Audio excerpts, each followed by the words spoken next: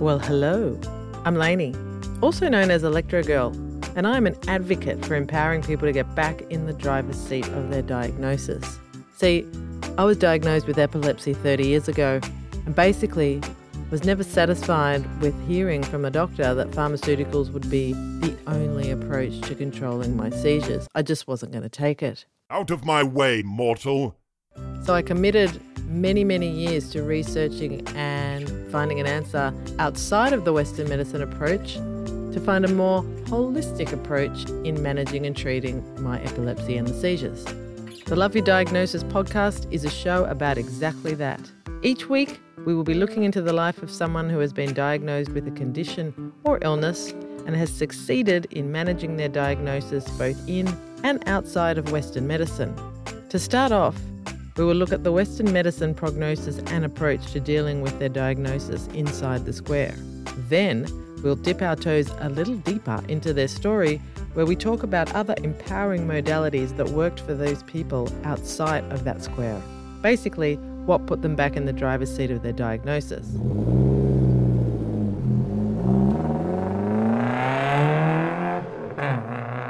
So hang around with me while we explore living in and outside the medical square when it comes to loving your diagnosis.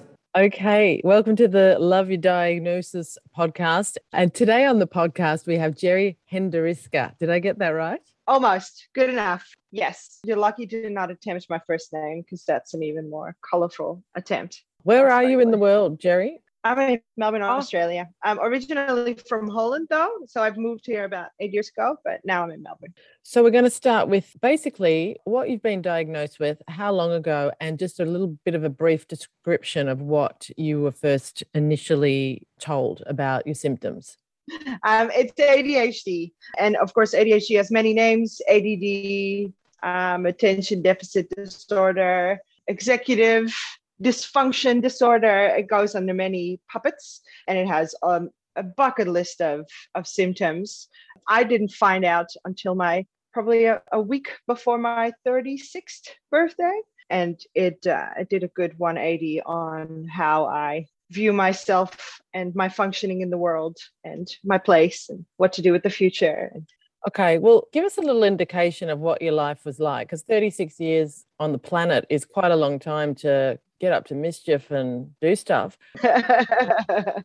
Just set the scene of what was going on in your life sort of pre-diagnosis. Like, were you partying? Were you a bookworm? Are you an introvert?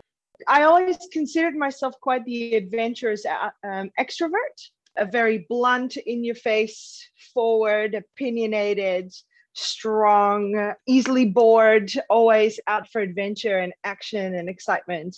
And then that slowly turned into a bit of a hot mess in the sense of, why isn't my life working? Why do I not seem to be evolving into being just a functioning adult in general? I'm seeing all my friends grow up, get their dream jobs, get their dream families, and feeling stuck to the point where it became quite hopeless and dark and grim to look at the future, not being able to figure out why you couldn't get it like everybody else. Did you have an epiphany moment where you decided, you know what, this just is way too much for me to handle, and I need to get someone to look at me so I can find out what the fuck's going on? What was your epiphany moment? So it was the silly thing with ADHD is because it is, if it's not discovered early on, it comes out in a lot of different tiny little weirdnesses, symptoms that you might individually be looking at. And I had done that throughout my life.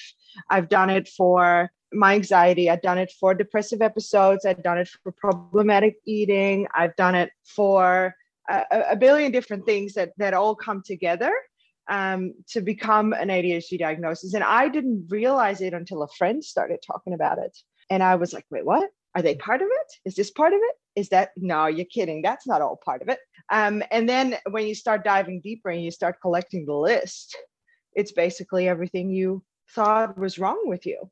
Right. Or you couldn't get a handle on. And then when it falls under one big diagnosis, you're like, oh, wait a second. And that's how that went for me. It was years of having things about my personality and my behavior that were frustrating, to sometimes to the degree of wanting to get help for it, but not really getting anywhere with it because it wasn't really the standard issue. You weren't really depressed. You weren't really anxious enough. Your eating was just not problematic enough. And then all of a sudden you get the bigger picture. And so did you approach a doctor? Did somebody take you, or did you just go, look, I'm going in, and you got diagnosed with ADHD? When the realization hit, I did a little bit more research before I went to the GP because I wanted to be a little bit more sure. And I knew it was going to involve going through a psychiatrist. So I got a referral, and I knew that the waiting lists at that time were really long. So I was like, let's just get it started. Let's just get that referral out and get an appointment booked somewhere. And then in the time in between, I'll dig deeper. And worst case scenario, I'll cancel the appointment. And just the closer I got, the more convinced I got. So by the time that I was ready to get my diagnosis, I had practically already filled out and printed out all of the tests that she was going to put me through, which led to within 5 minutes, she started writing and she said, look, you're classic case, no doubt about it. I'm really impressed. One of the reasons why I'm doing a podcast like this is the fact that you went and looked into it yourself beforehand. You didn't just sit there and go, oh, I just want someone else to tell me what's wrong with me. You actually actively went and looked at, and look, you know, let's face it, Dr. Google can be your friend and your enemy in a sense, you know. So yeah. It's great that you went looking for things that really resonated with you, so you could have some, I guess, empowerment when you walked into that office. Yeah. Well, I have to say that besides having that mentality, I've had that throughout my life. Like, I want answers to the things that I don't understand. But I have to say that I was lucky that it was the beginning of the pandemic and TikTok happened, and combined with a lot of recent developments and insights around female inattentive ADHD, there was a boost of women waking up all around my age, all around the same symptoms, all with the same frustrations throughout their lives. And they started popping up on my TikTok feed while I was bored scrolling for hours during the pandemic. And that was also a very reflective thing, because I don't think I would have necessarily felt so strongly about it were it not for other strong women visually around me experiencing and talking about the same thing. It's a whole different game to read a list of symptoms versus just having women that you admire openly speak about it and talk about their experiences and be like, oh, I have the exact same. And I think that was the most helpful. What are some of the symptoms that you're talking about when you say I was having these symptoms? What are some of them that you can share with us? There's so many things. Dyslexia, that was considered laziness when I was growing up. I was just too lazy to read properly, which in hindsight, it wasn't dopamine rewarding enough. So I was too impatient. Lights all around you being way too sensitive. Sensory issues when you're walking, and how annoyed you can get about the fact that one shoe is not as tightly fitting as the other one, and just not being able to let it go.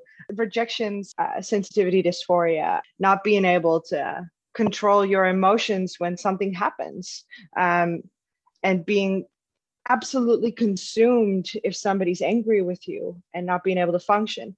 Having a distorted relationship with food, for example, is a big one that happens with a lot of women around my age. They're all dopamine related issues. What tests did they not need to do tests? Did you just walk into a doctor and go, this is what's happening for me, and they didn't even need to run tests? Or if so, what were the tests that they did to give you this diagnosis? Very often they would like you to talk about your childhood all the way up to your adulthood. And they'll have specific pinpoints, how you studied, how you dealt with backlash, what you were like as a child in class, you know, basically about obedience, concentration. They're pretty cliche. And there's a test, which is about 18 questions that is used by almost all psychiatrists to kind of diagnose you. And they want you to talk about the examples of the 18 questions. And they're all related to what I just said, like concentration and how to deal with things, how you dealt with things, how distractible you were, how you've dealt with your emotions, how you've grown with these issues. Yeah, I reckon that is really all they'll need. They just need some confirmation of the behavior. So you walked out of that office knowing exactly what was ahead of you, or did they take a few So days? no, not at all, not at all. The thing is, the diagnosis is only one side. After that is when your actual world starts to change. And if you're lucky enough to already investigate it prior, then you already kind of know before you get the approval from your psychiatrist anyway. So in this case, I already knew. I did have a little cry in the car right after when somebody, professional tells you, yep, you're right, and your world changes. But afterwards is when the real change happens, when you start getting medicated and when you start talking and reflecting back on how that is changing you and what a relief that can be. That actually leads me into my next question, because we're going to just explore from now till the end of the podcast exactly what was told for you to do and then what you actually did for yourself to manage it. So you mentioned medication. That was the first point of call, was it? Just get on these meds Yes. and it was Yeah. dosage experimentation, was it? And I'm still in that part because through the pandemic, everything, of course, gets canceled and delayed. In my case, I feel my psychiatrist immediately got on the phone and got me drugs, basically. And I already knew that was very likely to happen. Which were the drugs? In this, I got on Vyvanse, which is a relatively new, slow release amphetamine, which is often prescribed for ADHDs. And it has a lot of other elements too. But yeah, my psychiatrist was immediately like, let's get you on meds, let's start you on meds, let's trial them. And after that is done, we'll start talking about the things that you feel need a change. And I have not gotten there with her in the last 6 months, which was somewhat frustrating. So I did look at counseling on the side and reading books and being proactive about it myself. And even some of the trialing of the meds. Yeah, it takes a lot of proactive searching yourself as well. You absolutely need to be invested and not just take it. And well, it's a big thing, because I know in my own journey too that was just a bit stunned after the diagnosis, and then it was all about medicine. And then it took me a while to realize that I could actually research other ways of doing it, and that I wasn't comfortable being on all this medication. So that leads me to ask you, have you yet, because this is all a little bit kind of newish, like in the last 2 years, are we talking? Yeah, well, the last year, actually, it's literally about to become the anniversary of a year. And the meds is about 6 months now. And I went through the same thing after a couple of months of being on them, because, I mean, let's face it, amphetamines are not an unknown thing for a lot of people, but on the daily just function is a whole different game. And I was just like you, uncomfortable with the idea of possibly just taking this because somebody's telling me. So I definitely had my own experiments of what happens if I don't take them, what happens when I do take them, what happens if I don't take them regularly. And I was very proactive at analyzing the differences. And I'm still not convinced that I might be on these meds forever. I know that there's a lot of alternatives to this. Okay, I've looked at many different alternatives and spoken to different people with the same diagnosis and some counselors about what other alternatives might be, which also helps you, again, in the bigger picture of the... So can you tell the listeners what some of the alternative methods are that you've researched around just taking medicine or instead of medicine? Yeah. Well, of course, that starts with investigating the right people.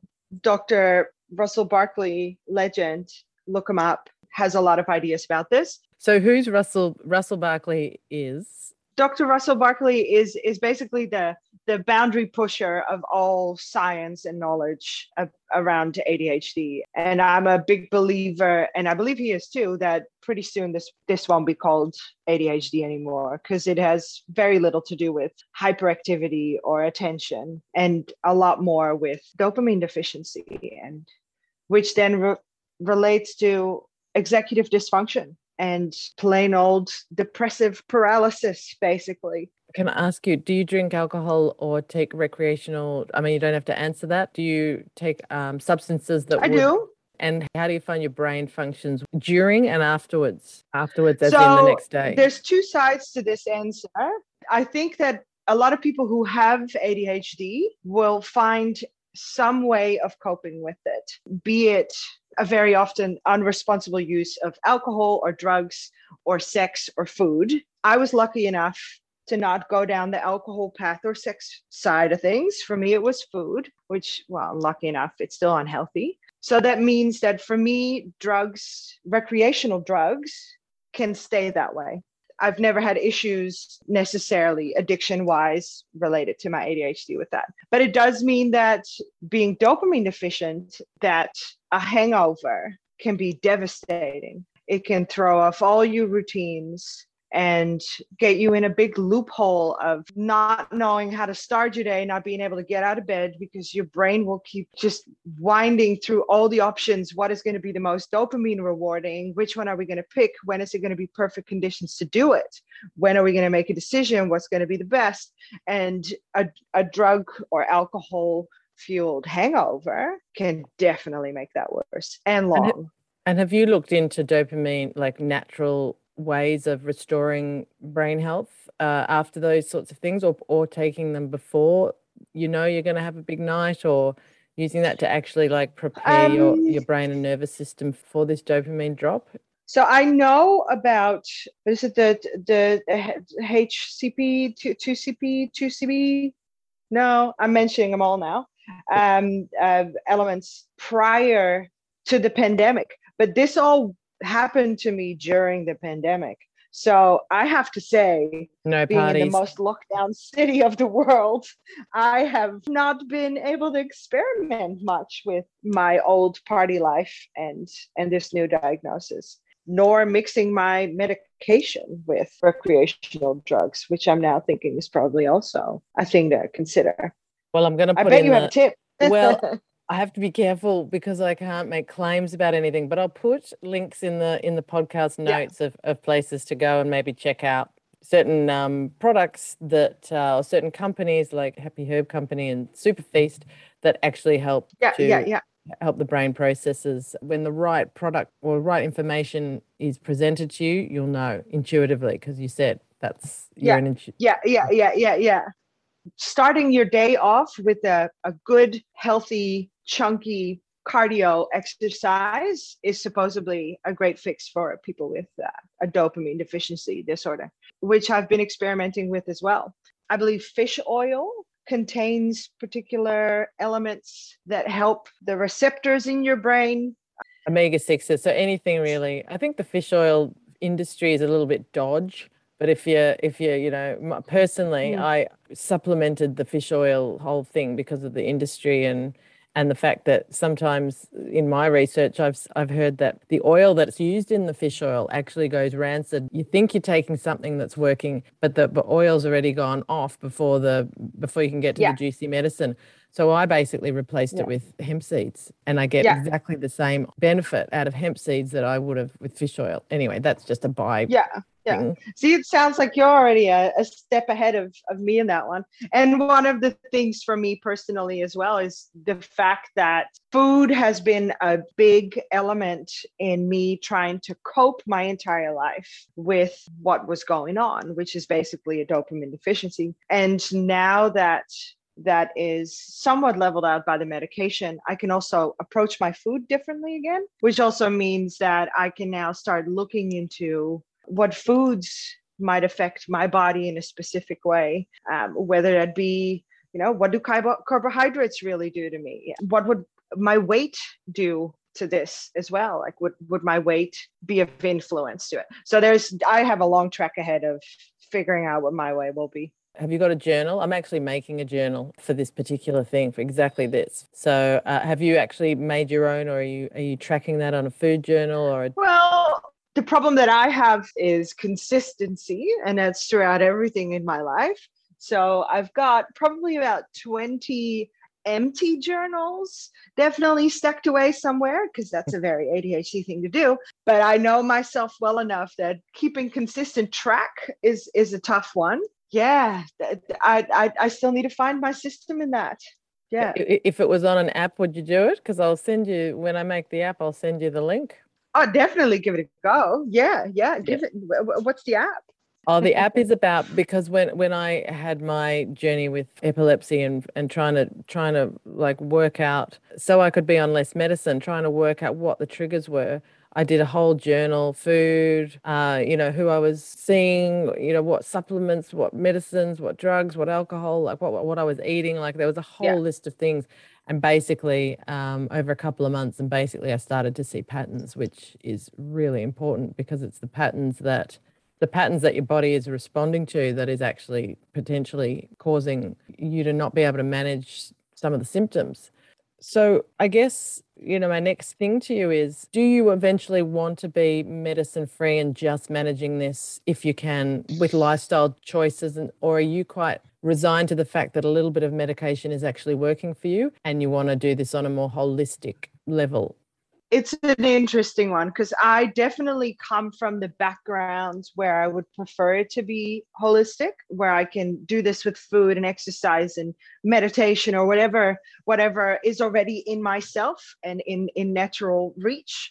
But I'm also a big advocate of celebrating science and, giving credit to these incredible people that have made it their life's mission to study this and to understand that sometimes our bodies might not be in the absolute perfect athlete state, and that my functioning might be enhanced with help, and I'm not opposed to it. So I will absolutely always be a critical thinker and never just take it. But I'm open to the idea that this is an enhancer of my life. I know that I can survive without it. I've done that for 36 years.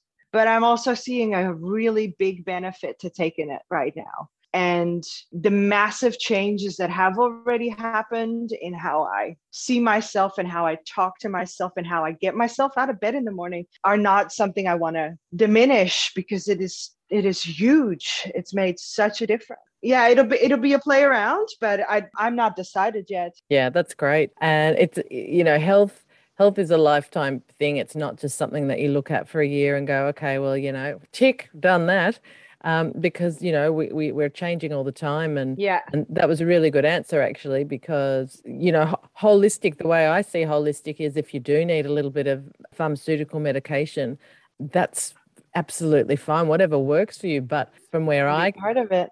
Yeah. from where I come from, outsourcing it completely to medicine is doing yourself a bit less of a favor than actually contributing with healthy choices that will assist you.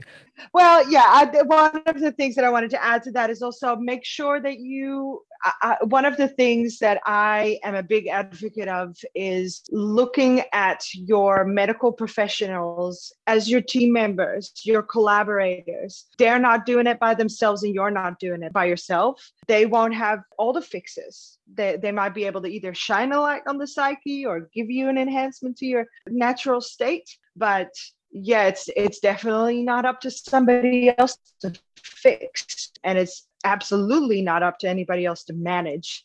So I think, yeah, like you said, you're right. Holistic is including them in it. Would you say, Geri, that you love your diagnosis, or you say you're on the? Absolutely. Yeah, without a doubt. What do you love about it? What I love about it is that I can now see myself as a one piece that I love. And before, I had all these elements about myself that were frustrating because I could not figure out why they were there and how they were different and why they were different than other people. And now I know why. And now I can see myself as one instead of a person with all these weird things that don't function. They've become me now. I'm now able to work with it because I also know where it comes from, and where it comes from within me, not from anybody else, not from trauma, not from what anybody else has done to me or given to me. It's all me. But now I also know how to deal with that part of me. And that's the best thing I've ever found. Fantastic. And I think you answered this, but my last question is if there was a tip to someone who was, who's going through what you have gone through, what would it be? But I do think you actually answered that, unless you've got something else to add. Well, again, like, give yourself time, because you're going to go through the cliche every step of grief, because you're going to say goodbye to that old person that you didn't understand, that you didn't get along with. And that's okay. And you're going to change your opinion about the people that have always already been in your life, because you're going to view how they treated you differently. So just give yourself time, allow it to happen. But don't give yourself time on that diagnosis. Make sure you book that ASAP, because it takes way too long at the moment. But everything else, give it time. Give it time. Don't make conclusions right away. Don't accept that this is how everything's always going to be. Same with your meds, same with your treatment plan. Everything can always change, but it's good stuff on the other side. Thanks, Geri. We'll leave it there, but thank you so much for putting your hand up and wanting to be a part of this and empowering others with your story and giving some little pearls of wisdom about perhaps what people can do if they're in the same situation. So, well, thank you for having me, and good on you for doing this. Oh, thank you very. It's great. It's a great initiative. Yeah. Thanks, darling. We'll be in touch. No worries. Bye-bye. Bye. The Love Your Diagnosis podcast is proudly produced by me. Well, I don't know about you, but I learned so much about that. It's so intriguing. Geri I just love talking to people that are totally onto knowing their stuff, and even though she's new in the game, she was only really diagnosed about a year ago and has been on meds for 6 months for ADHD. She has a really big insight into what is going on for her, because once again it comes back to the fact that if you research yourself, you gain so much knowledge and acceptance. Actually, you don't feel like you're the only one in the world experiencing this, and that's the case with ADHD, is that there are so many people living an existence with what Geri calls, so it has very little to do with hyperactivity or attention, and it's more to do with a dopamine dysfunction, which is what Russell Barkley, who is a standout person in this field, is kind of covering. Some of the symptoms that Geri experienced herself, and she also mentions is quite common for other people, is dyslexia, light sensitivity, sensory issues, and really hard to control her emotions. When she fixates on something and she cannot move her brain away from that. So these are all the things that for her are part of her ADHD or dopamine-related issue. Her final message is also use your health professionals as collaborators in your outcome. Do your research, come together with your health professional and find an answer to how to increase dopamine more efficiently for yourself. I'll put in the notes some businesses that you might want to look into for brain support, dopamine support, and just some products that might be of benefit to look into a little bit more. I really enjoyed that. I hope you did. And thanks for tuning in. If you would like to be part of this podcast, just message me through the link below.